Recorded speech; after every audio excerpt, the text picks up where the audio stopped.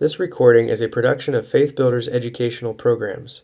This presentation was recorded at Teachers Week 2017, held at Faith Builders on August 1 through 4. All right, Friday, the last day. Here we are. Are you really up here by yourself on the front row, sir? Excellent. You deserve chocolate. Okay. So yesterday, I ran out of time. I didn't want to break that cardinal rule about don't go over time. It's rarely worth it. But then I thought, I should have just told my story at the end that I wanted to end with. So I'll start with that today, about collaboration. There was once a man who was driving his car, and he went off into the ditch and got stuck. Fortunately, there was a farmer nearby plowing with a mule, and a farmer said, "Oh yeah, Chadwick here, he can pull you out of the ditch." So the farmer hitched the mule up to the car, and when he got ready to go, he said, "Go Sally, go Betsy, go Jim, go Chadwick." And Chadwick pulled the car out. And the guy said, "Why'd you call all those other names?" Well, the guy said, "Chadwick here is blind, and he's a stubborn mule. He wouldn't have pulled you out by himself, but if he believes he's pulling with a team, then he'll work." So, a quote here: "There's a synergy that comes from being part of a group with a common goal or task." Some of us played soccer last night. I'm not too stiff this morning, but what was the point of that? Just kicking the ball down to one end and then kicking it back up to the other. Maybe that's why the rest of you didn't play, because it was pointless. But we had a lot of fun doing that. There was a synergy that came from working together as a group. And so when we think about collaboration, that's what you're trying to capitalize on. Just you're a team with your students in the classroom in what you're trying to do together. And especially teenagers really enjoy working together. So capitalize on that energy to be a team, to learn about loving God and loving our neighbors. So in review, educating for the kingdom requires getting at the heart of a matter and taking action. Getting at the heart of something and knowing what action to take.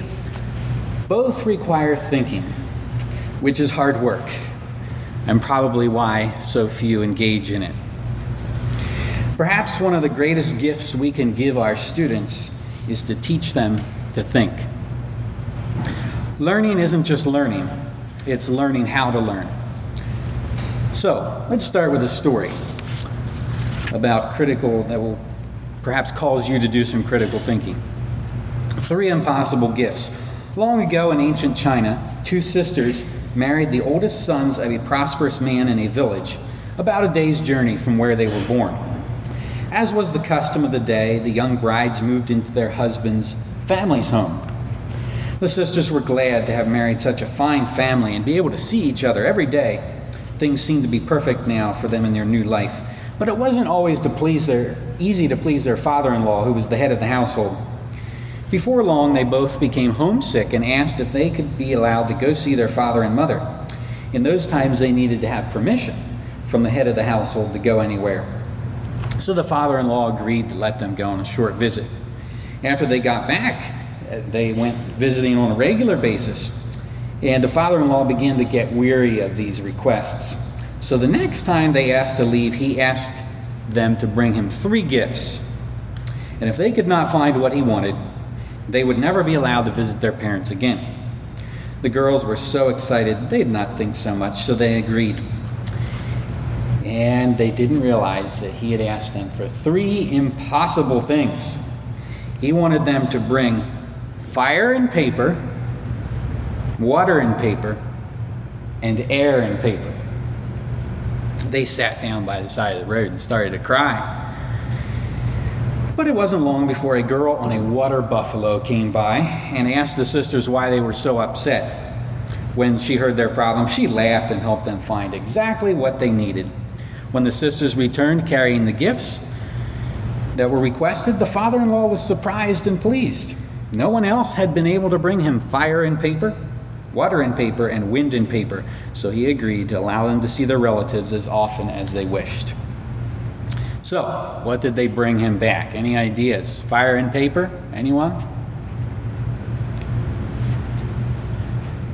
This is from China. You ever seen a Chinese lantern? What about water and paper? Anyone? You never used a paper cup, originally from China? What about wind and paper? Some of the ladies might have these in their purse. So, critical thinking, a definition, or since this is a hard subject, how about several definitions for you? The objective analysis and evaluation of an issue in order to form a judgment, and you don't have to write all this down, a mode of thinking about any subject, content, or problem which the thinker improves the quality of his or her thinking. So it's, in a sense, thinking about how to think, or thinking, am I thinking what I should be thinking, or am I thinking in the right way? And finally, critical thinking is self-corrective thinking. So if you're jotting this down, maybe you just want to go for the bold points there. So don't get hung up on all the big definitions. Basically, it's thinking about thinking, or even more simply, thinking hard. We're not just teaching facts, we're teaching them how to learn. How many of you would say that you're familiar with this term, critical thinking? You're familiar with this term. Okay, so most of you, but not all of you. All right, so this is what we mean today as I talk about critical thinking. Thinking well, thinking through something, and thinking about whether I'm thinking about it in the right way, or do I always just get stuck in the same pattern. So, self-corrected, improving the quality, analyzing things. Why is critical thinking so hard? First of all, thinking tends to focus on surface structure. Educators have long noted that school attendance and even academic success are no guarantee that a student will graduate an effective thinker in all situations. For example, a student may have learned how to estimate the answer to a math problem as a way of checking the accuracy of his answer, but then down the hall in the chemistry lab, the same student calculates the components of a compound without noticing that his estimates sum to more than 100%. Maybe it was some of those extra chemicals that Melvin said they added. Or a student who has learned to thoughtfully discuss the causes of the American Revolution from the British and American perspectives. Good critical thinking. It doesn't even question how the Germans viewed World War II. He just thinks from the American perspective. So why are students able to think critically in one situation but not in another and transfer that knowledge? So the brief answer is thinking tends to focus on surface structure. In other words, we make assumptions. We jump from this to that without deciding whether we should have. Thought processes are intertwined with what is being thought about, what we are used to, or what we have been exposed to. So for example, take this problem. A treasure hunter is going to explore a cave, and he's a little nervous because he figures, there might be various pathways in that cave, and I might get lost. But all he has with him and he has no map of the cave, all he has with him are a flashlight and a bag. What could he do to make sure he does not get lost trying to get back out of the cave later? Any suggestions?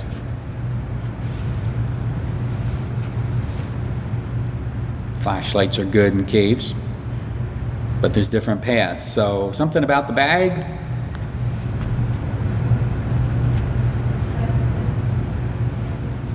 Sorry, I still can't hear. Let it sit? Okay. But maybe it'll come back a different path. So that's good. You're started. Can you put things in bags? Ever hear of Hansel and Gretel? How many of you are familiar with Hansel and Gretel? Okay. Any ideas now? Leave a trail. Leave a trail. So sand, stones, pebbles, whatever. Put them in the bag and then leave a trail behind. So 75% of American college students thought of this solution, but only 25% of Chinese students solved it. And researchers assume it's because the Westerners are familiar with the Hansel and Gretel story, which includes the idea of leaving a trail. So the experimenters gave the subjects another puzzle based on a common Chinese folktale and the percentage of solvers from each culture reversed.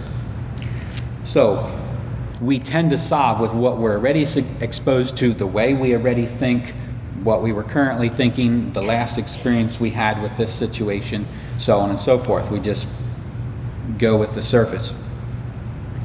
Deep structure is looking for what is underneath the surface story. So for instance, a student might come across two math problems. They're right in a row, right next to each other in the book. The one is about vegetables. It could be a division problem. I don't know, wonderful word problem. You have 12 radishes and you're dividing them into 4 rows. How much would be in each row?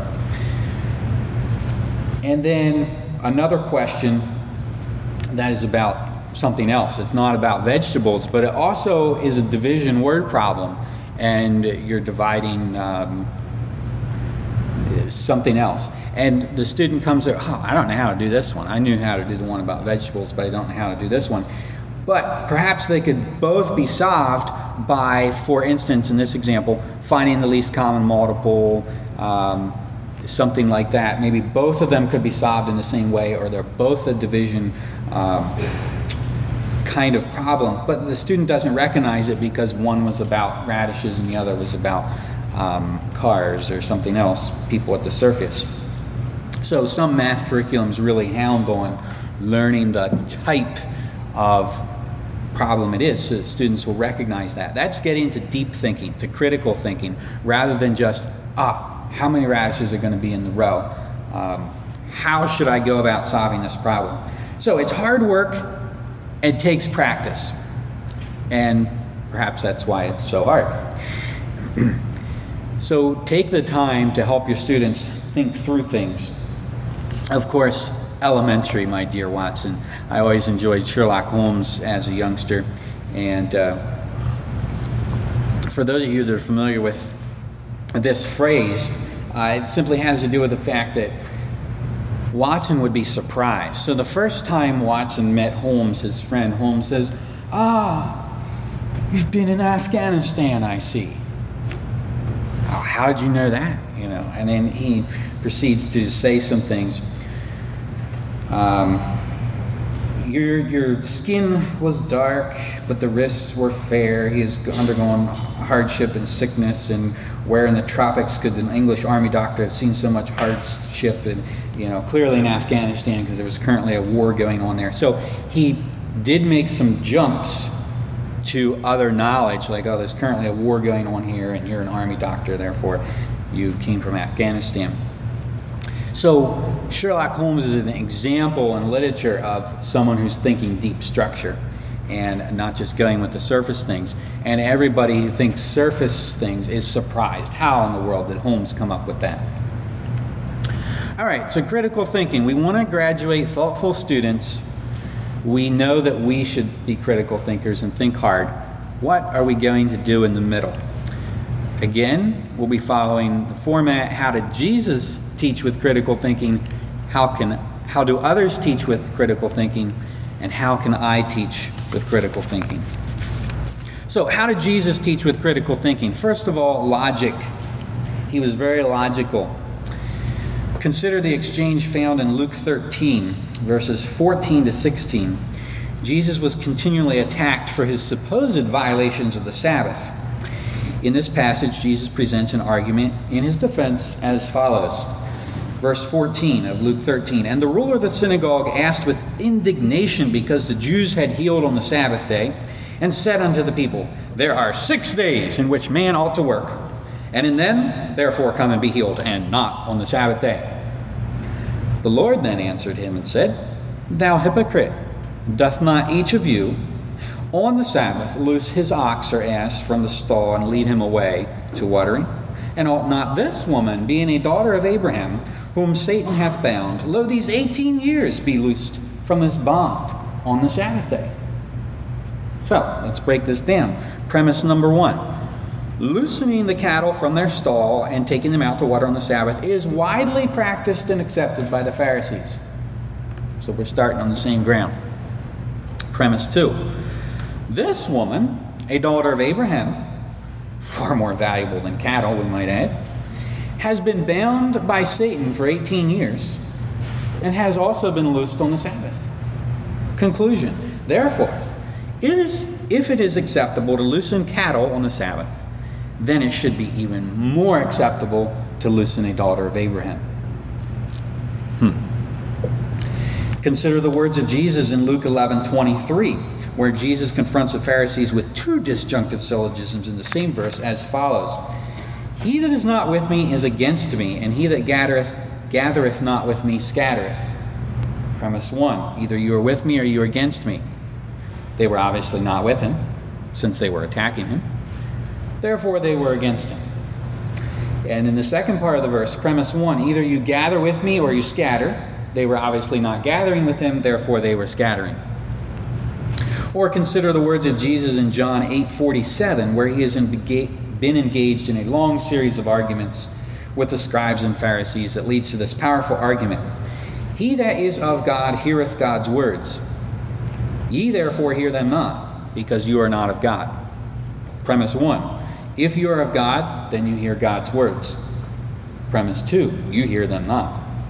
Conclusion, therefore you are not of God. So, I've lost some of you, and some of you are elementary teachers who think this has absolutely nothing to do with you. But the good news is we're moving on soon. But just think about it this way.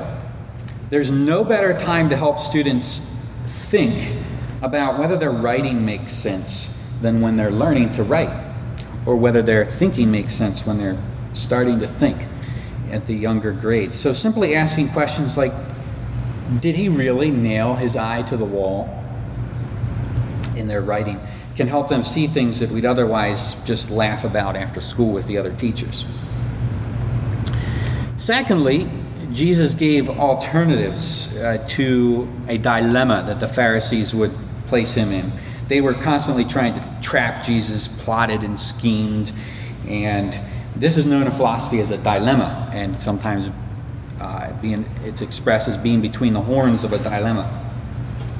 So they were always trying this, but Jesus never got trapped. For instance, Matthew 22:15-22. The Pharisees took counsel how they might entangle him in his talk.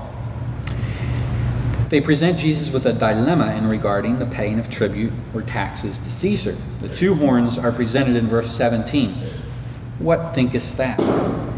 Is it lawful to give tribute to Caesar or not?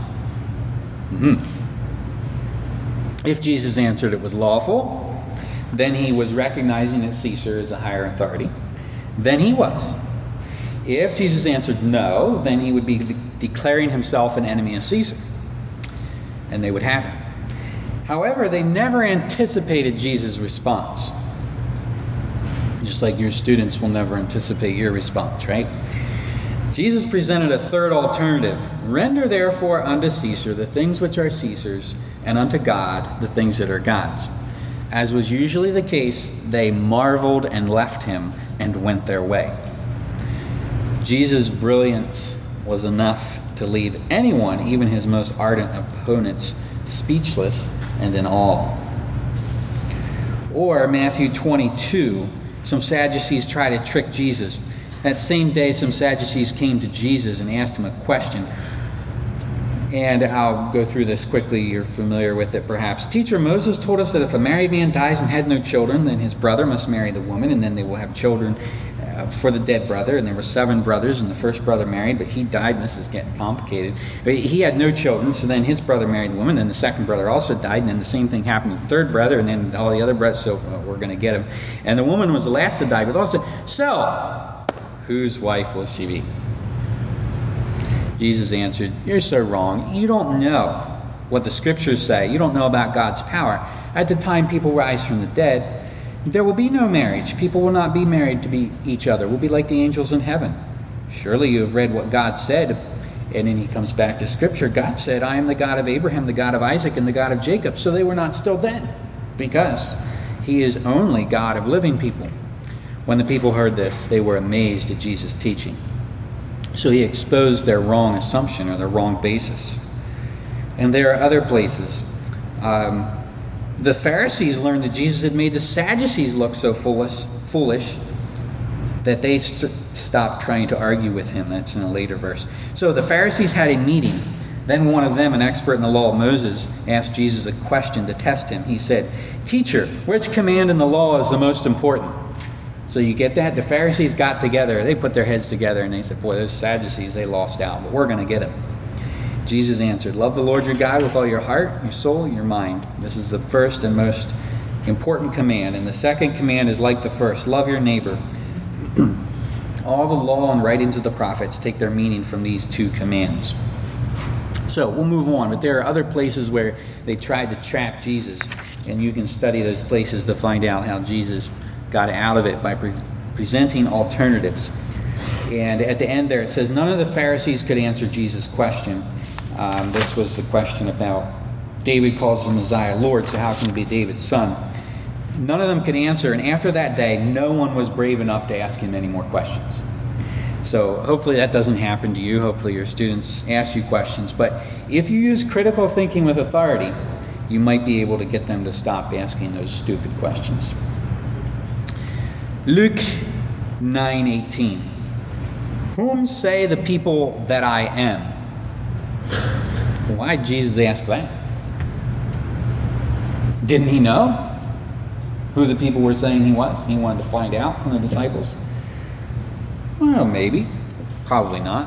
Likely it was a teaching moment for the disciples, or even a warm-up question, a getting them talking question.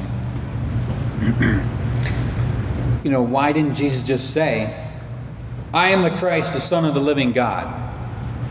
It would have been a lot safer that way. So Jesus asked questions, and we're going to look at some different types of questions he asked here. So first of all, this warm-up question can lead to a deeper question. In the next verse, then, he said, or a later verse, "Who do you say that I am?" So he started with the warm-up question and then got more personal. So before you ask a personal question, ask a lead-up question. That's the one thing we learned from this. Another thing we learned is that questions might not feel safe to you, especially as a newer or beginning teacher. You might not want to ask a question or be as comfortable asking a question, an open-ended question, as you're not sure where it's going to go and whether you can control the class. You might be tempted to just tell them things. This is the way it is. But I encourage you to use questions like Jesus.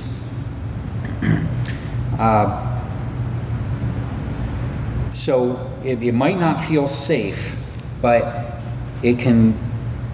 don't be scared of it. It can lead to deeper things. So Jesus chose this teaching method of a question. Why? Because the answers change lives.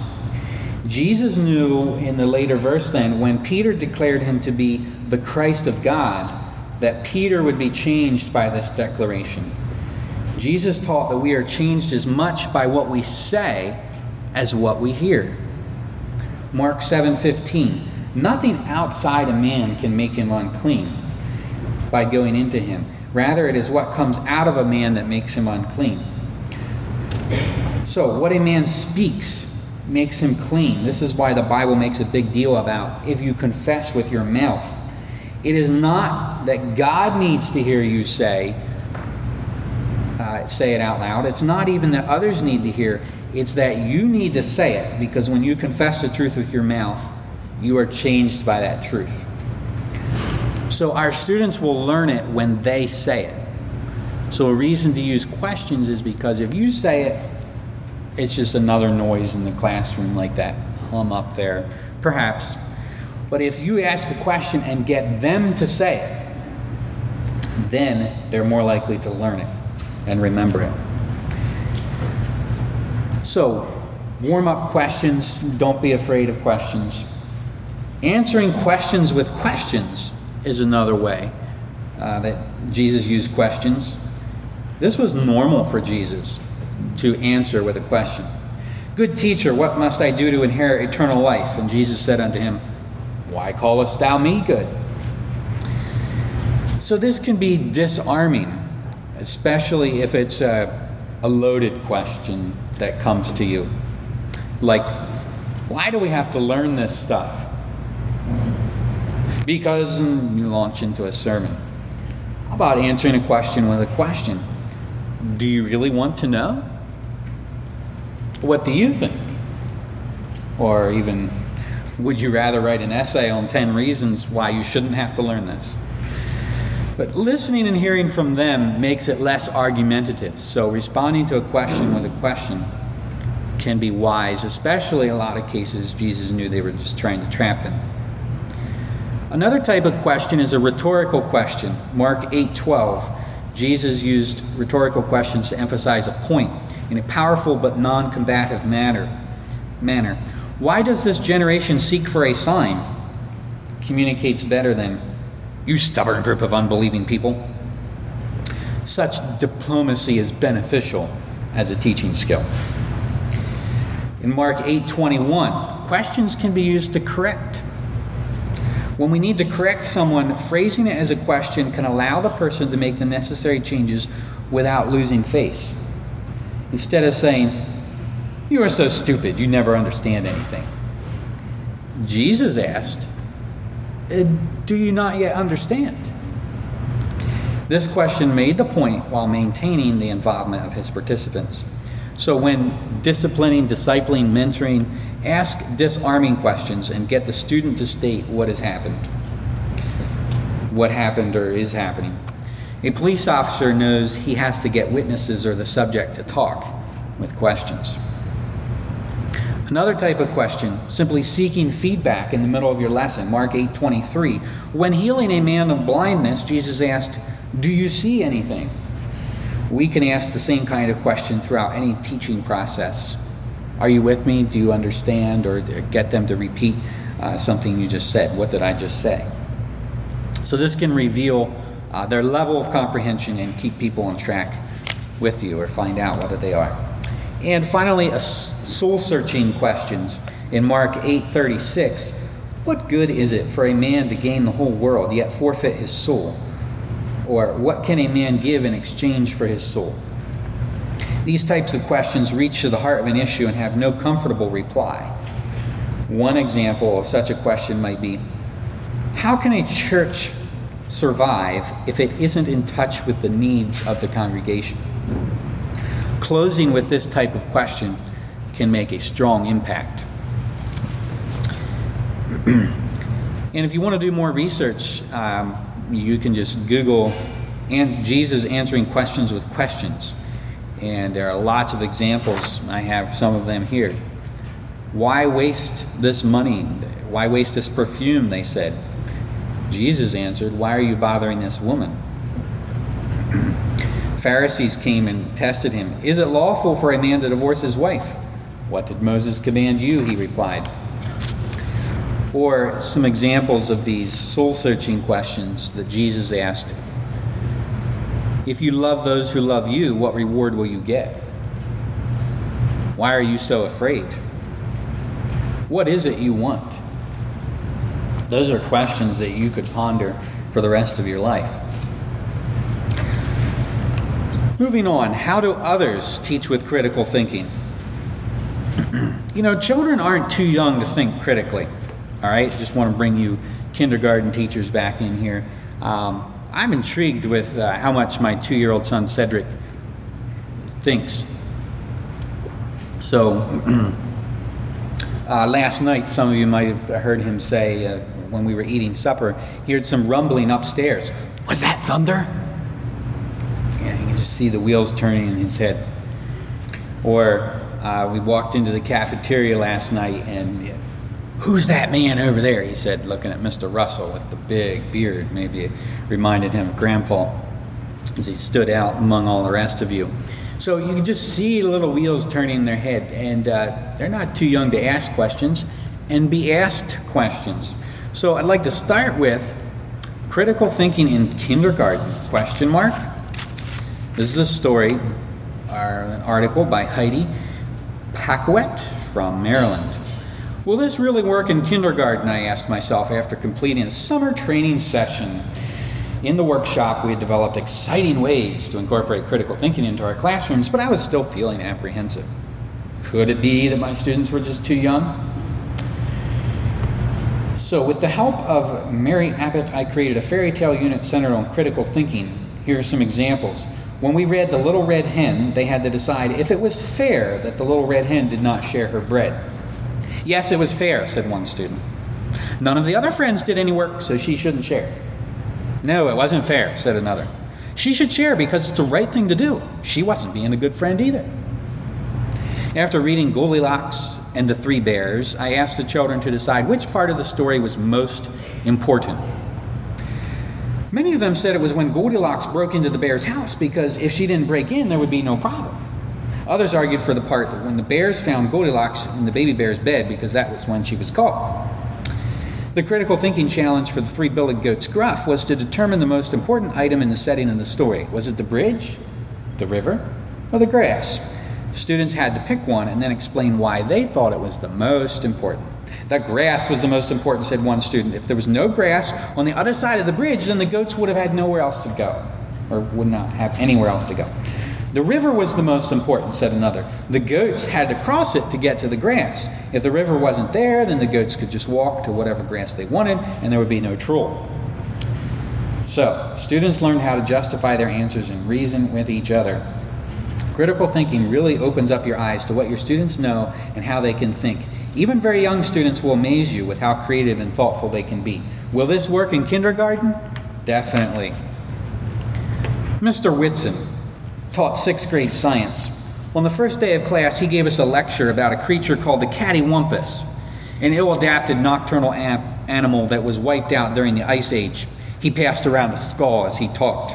We all took notes and later had a quiz. When he returned my paper, I was shocked. There was a big red X through each of my answers. I had failed. There had to be some mistake. I had written down exactly what Mr. Whitson said. Then I realized that everyone in the class had failed. What had happened? Very simple, Mr. Whitson explained. He had made up all that stuff about the cattywampus. There never had been any such animal. The information in our notes was therefore incorrect. Did we expect credit for incorrect answers? Needless to say, we were outraged. What kind of test was this? And what kind of teacher? We should have figured it out, Mr. Whitson said. After all, at every moment he was passing around the cattywampus skull, in truth a cat's.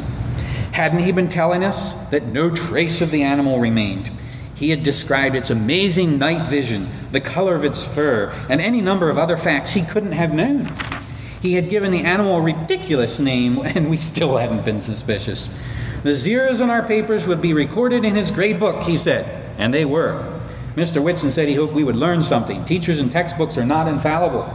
In fact, no one is. He told us not to let our minds go to sleep and to speak up if we ever thought that he or the textbook was wrong. Every class was an adventure with Mr. Whitson.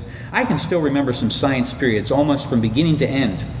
One day he told us that his Volkswagen was a living organism. It took us 2 full days to put together a refutation he would accept. He didn't let us off the hook until we had proved not only that we knew what an organism was, but also that we had the fortitude to stand up for the truth. We carried our brand new skepticism into all of our classes, which caused problems for some of the other teachers who weren't used to being challenged. Our history teacher would be lecturing about something, and then there would be clearing in the throat, and somebody would say, "Cattywampus." If I'm ever asked to propose a solution to the problems in our schools, it will be Mr. Whitson. I haven't made any great scientific discoveries, but Mr. Whitson's class gave me and my classmates something just as important: the courage to look people in the eye and tell them that they are wrong. He also showed us that you can have fun doing it. Not everyone sees the value in this. I once told an elementary school teacher about Mr. Whitson. The teacher was appalled. "He shouldn't have tricked you like that," she said. I looked that teacher right in the eye and told her she was wrong. So, any volunteers? I need 3 or 4 people to come up and sit on the stage, practice a little bit of critical thinking.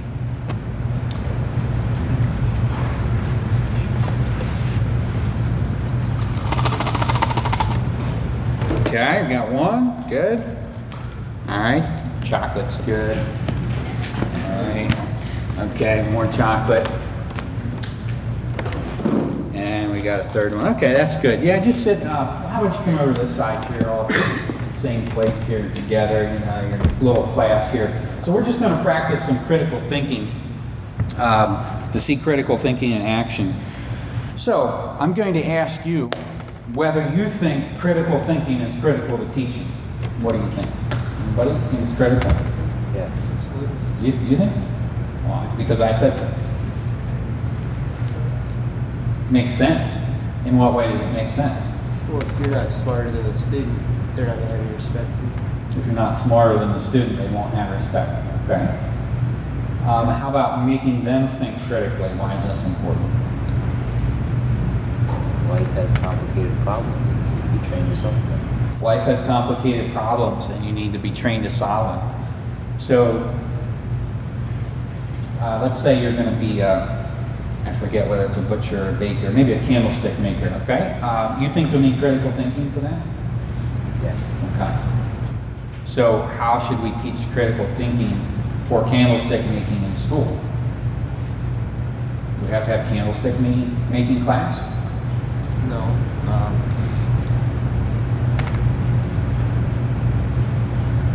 You need to teach their brain to solve problems. Teach their brain to solve problems, and that'll apply to candlestick making. Generally, yes. Generally, yes. If they know how to solve problems in one area, they'll be able to figure out another. Okay. So solve problems in one area, it'll lead over to another. Good? Did you have something? Along that line. Okay, good. Very good. Well, thanks for helping me out. Enjoy the chocolate and move back to your seats, and have a wonderful year helping your students think critically. So don't be afraid to ask questions and lead discussions. How can I teach with critical thinking? So first of all, asking questions. And you saw some examples of that. Compare and contrast. We looked at this a little bit with Venn diagrams. You could compare and contrast frogs and toads, or the whales and fish we had on the Venn diagram yesterday. Case studies. For instance, let's say Bible class or relationships class. Jill and her school friends are talking after church. An interesting discussion develops regarding a girl which none of them like very well. She is just so weird and different, etc. Comments start flying. What should Jill do or say? And you can have a class discussion about that or divide them in small groups. So a case study is simply giving them a real life scenario and saying, what if? So the candlestick maker needs to make 20 candles by tomorrow, and what should he do? Real life scenarios. Role play. We talked a little about this before. An example of critical thinking. The doctor and patient in your health class have been assigned to work together to learn about a disease and then act it out for the class. So one is going to be the doctor, the one the patient, and they have to research the disease, come up with a little role play, and then present in front of the class. And doctors and nurses really need critical thinking, so they have to ask questions. So how do you feel? How long have you been feeling this way? Is there anything else that's related? Have you been feeling angry recently? And ask all these questions. So they ask it out, or act it out. Research and writing. This is something that's been around for a long time. Don't underestimate or undervalue this. I still remember some of the reports I wrote in middle school about the Spanish Armada and William Penn. Were they good quality? Not necessarily, but I remember the Spanish Armada, 1588, probably because I had to write a report about it versus the teacher just talking about it in class. So make them do research projects, and middle school is not too young to start on that. They're just smaller and not as in-depth as high school. Don't forget biographies as well in your research and writing. Bible study skills. Learning how to study the Bible. This is important in our schools for critical thinking. Projects and I'm especially thinking here, projects that make them think. For instance, students have to create a country from scratch. So they have to research what makes up a country. What do you need in order to develop our country we're going to create? Or science projects or other projects with specific goals or questions that drive them. And public speaking, they say, studies show public speaking is close to a number one fear in our society. Some claim they fear it even worse than death. I don't know if they face death or not. But this is a major thing we need to work on in our schools. And again, elementary or middle school is not too early to start. Just simply small. They need even oral reports. Okay, so when we think of public speaking, you might think of high school with a polished speech, but in the younger grades, you can have them do oral reports and simply have them practice talking in front of the class, and they had to think through something to say ahead of time. And stories. Garrett Morgan, who invented the gas mask, was the son of a former slave, and no one would believe that his invention worked. Then there was a terrible fire in a tunnel 250 feet below Lake Erie, and even the firemen couldn't do anything. Morgan and his brother, using the masks, went in and saved 32 people. The next thing you knew, police departments all over were sending in orders, and the gas masks used in World War I were based on his invention. Why wouldn't people trust his invention? He was black, son of a former slave. You caught it. Racism is not as dead as we would like to think. This was almost 100 years ago, but why wouldn't people trust his invention? Okay, and then what did it take? What turned that? Anybody know what else Garrett Morgan invented that you all pass under today on the way home, probably? Not so much in Guy's Mills, but especially in Lancaster. The traffic light. That was after he witnessed an accident between a car and a horse-drawn carriage. So his critical thinking invented the traffic light after he saw that happen. So I'd like to end with, how will you teach with critical thinking? And leave you with that question. Never forget that we are teaching for a bigger purpose, for the student's future, not just for the classroom. So you're preparing them for real life. So like the guy said up here, we're preparing them for candlestick making. It could be a firefighter. Firefighters need to use critical thinking in the moment, in the heat of the moment. It's very important. So blessings to you. I've enjoyed talking with you, and I hope you've been inspired by Jesus and other examples this week to be better educate for the kingdom. Welcome to those of you that are new, and blessing to all of you as you enter your classroom soon. May his kingdom come and his will be done. This recording and many others are available through Christian Learning Resource, the campus bookstore at Faith Builders. Order online at www.christianlearning.org or call 877-222-4769.